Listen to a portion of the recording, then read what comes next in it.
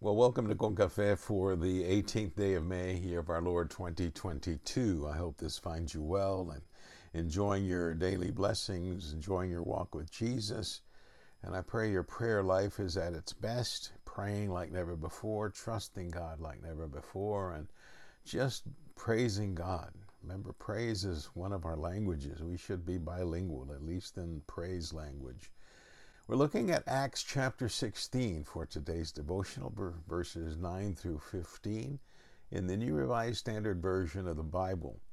Interesting story. It takes place in a place that Nellie and I and a group of some uh, church members from First United Methodist Church in Gonzales were blessed to have been able to be there in September of 2019. And it was quite a visit, quite an experience, quite a blessing, I believe, for all of us in seeing, experiencing, and just seeing all these incredible sights. The tour itself was called In the Footsteps of Paul. And boy, was it. And we did a lot of walking, we did a lot of riding in a bus, but overall it was just a complete and wonderful blessing. So let's hear now the Word of God, and then we'll get into a discussion of this powerful passage. Verse 9 from Acts 16. During the night, Paul had a vision. There stood a man of Macedonia pleading with him and saying, "Come over to Macedonia and help us." When he had seen the vision, we immediately tried to cross over to Macedonia, being convinced that God had called us to proclaim the good news to them. We set sail from Troas and set a straight course to Samothrace, the following day to Neapolis, and from there to Philippi, which is a leading city of the district of Macedonia and a Roman colony. We remained in the city for some days. On the Sabbath, we went outside the gate by the river, where we supposed there was a place of prayer, and we sat down and spoke to the women who had gathered there. A certain woman named Lydia, a worshiper of God, was listening to us. She was from the city of Thyatira and a dealer in purple cloth. The Lord opened her heart to listen eagerly to what was said by Paul. When she and her household were baptized, she urged us, saying, "If you have judged me to be faithful to the Lord, come and stay at my home." And she prevailed upon us. This, dear friends, is the word of God. For the people of God, we say thanks be to God. Our dreams make for some of the most interesting and at times the most frightening features in our mind's theater. Think about that. It seems that now that I'm retired, I dream more and more of having church responsibilities and incredible and almost comical responsibilities that are mine, and just complete chaos in trying to fulfill and make for interesting dreams. But dreams are what they are. They appear. We don't invite them. And really, our dreams are an extension of who we are, what we were, what we fear, what we love, who we love, what we hope, what we saw that made us excited that day, etc. There's no telling the kind of influence that comes in here during the day and then at night gets replayed there at the Bijou Theater of our brain. And I remember standing outside our backyard in Kingsville, Texas, as a little boy, and we had a fence between our home and our next door neighbor's house. We lived on the corner house, and our neighbor was there, and she was a little older than me. I don't remember the extent of the conversation, but I do remember her asking me what I dreamed. Like I said, I was a little boy. I don't remember how old I was, but she said, "What do you dream? Have you ever dreamed?" And I told her I didn't know what dreams were. I don't remember again how old I was and why I hadn't dreamed, and maybe I did. But I do remember her asking me, "Well, don't you ever dream of like falling off a mountain cliff or being chased by a lion or something like that?" Well, guess what? Guess what I dreamed that night? Yes, falling off a mountain cliff and remembering as I woke up. That's the power of influence, that my next door neighbor asked me if I ever dreamed of falling off a mountain cliff, and there I was dreaming it. Yet, like we see in this passage, sometimes God uses dreams to prepare us for an event or a task that God wants us to address. And that's what we see happening here. Paul had a vision during the night, and in this vision or this dream stood a man from Macedonia asking him to come to Macedonia and help them. Incredible. Paul realized this was from God, and he said, this must be urgent, that a man from Macedonia would urge me to go and help them there in Macedonia. He didn't question the vision, and he prepares immediately to go with Silas and those that were traveling with him to make the trip to Macedonia, filled with the conviction that God called him and his party to share the good news of Jesus Christ with them in Macedonia. And as sometimes happens, dear friends, and you know this as well as I do, the biblical way from point A to point B isn't always straight. Think of the Hebrews making their way from Egypt back to the Promised Land, and others that are asked by God to go from here to there and don't get there right away. You know, it took the Israelites 40 years. And Paul and company set sail from Troas to Samothrace, then to Neapolis, then to Philippi, which was the leading city of Macedonia and a colony of Rome. So what Paul has done is he's now set foot in Europe, and he's taking the good news of Jesus to the people of Europe, actually to whomever would hear and receive it. It was Paul's custom to go first to those with whom he shared an affinity, and usually those were the Jews.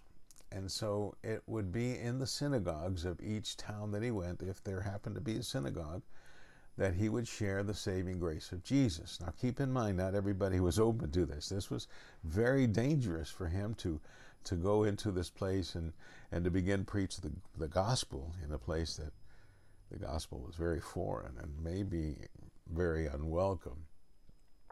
So on this Sabbath day, there's no synagogue. And he goes beyond the city gates to the river, where he and Silas believed there might be a place of prayer. And what they found were some women gathered there, and they began to speak to them. Of the women there, one stood out as a successful businesswoman and faithful worshiper of God. She listened, and she believed, and she presented herself and her household for baptism. What a sight, what a message Paul must have preached to convince this very, I believe, affluent businesswoman to believe in the gospel of Jesus Christ and to tell her household, hey, we're getting baptized. This man convinced me, and I'm presenting myself, and you're presenting yourselves to be baptized. This Jesus that he's preaching has to be real. His message, his love has to be real. And such was her gratitude to Paul that she urged him and his party to stay at her home and further share with them, I believe, is what she wanted, for Paul to keep talking more about this Jesus and the teachings and the message and the mysteries, the joy, the wonderful message of life and life in abundance. And friends, you know, in studying a little bit about Lydia, it said that her home was known for being a very nice home. And she had built it, I think, with the purpose of welcoming guests to be with her and visit with her. And she was not going to take no for an answer. And so we gathered that Lydia was quite successful, because as the passage closes, it simply says, and she prevailed upon us. So thank God for Lydia, for her faith, for her hospitality, and for winning ways. And this is why she was successful in selling all of these purple products that she made, because she loved people, she helped people. And now that she had been helped, she was going to help those that had helped her find eternal life in providing accommodations for their stay. Now, if you're online or reading this, you are already seeing a picture I took of a painting of Lydia. It's quite larger than what I usually attach to the email devotional, and I think it's a very beautiful picture or painting of this beautiful woman that gave herself to Jesus Christ and prevailed upon Paul and Silas to stay with her and her household and to talk about Jesus. Now, I took this photograph, as I said, we were there in September 2019 in Greece, and we were able to go inside this beautiful, beautiful church that they've erected in her memory and in her honor. And close to the church is the river where she came to believe in Jesus Christ and where Paul baptized her. And we were able to walk over there and just to be with our mouths open wide, like, oh, this was the place where Paul preached Jesus for the first time in Europe. And the first convert was this woman named Lydia. Now, the impact of her conversion is revered even now. Her yes to Jesus, as I said, was the first made on European soil. And because of her willingness to trust Jesus, millions have come to faith as a result. In that region, Lydia is a saint in her Greek Orthodox Church. Second, I'm gauging in popularity only to Paul, who is deeply, deeply revered for all the work he did among the Greek people.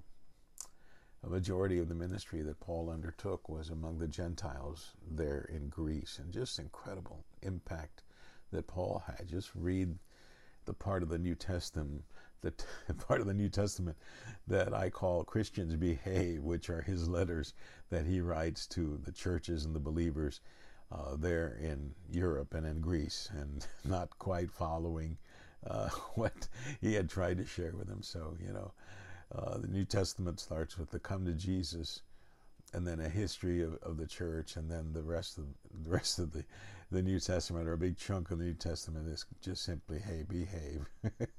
Behave. Pórtense bien, as we would say in Espanol. So, we could feel as we were there, and it was a beautiful sunny day, the sacredness of that area. And we were touched to be among all the places where this obedient man of God shared in a way that he was able to reach a new believer and many more believers. But important that he reached this believer who had the influence, power, or authority to say, no, we're all getting baptized. If you're going to live in my house, you're going to be baptized with me.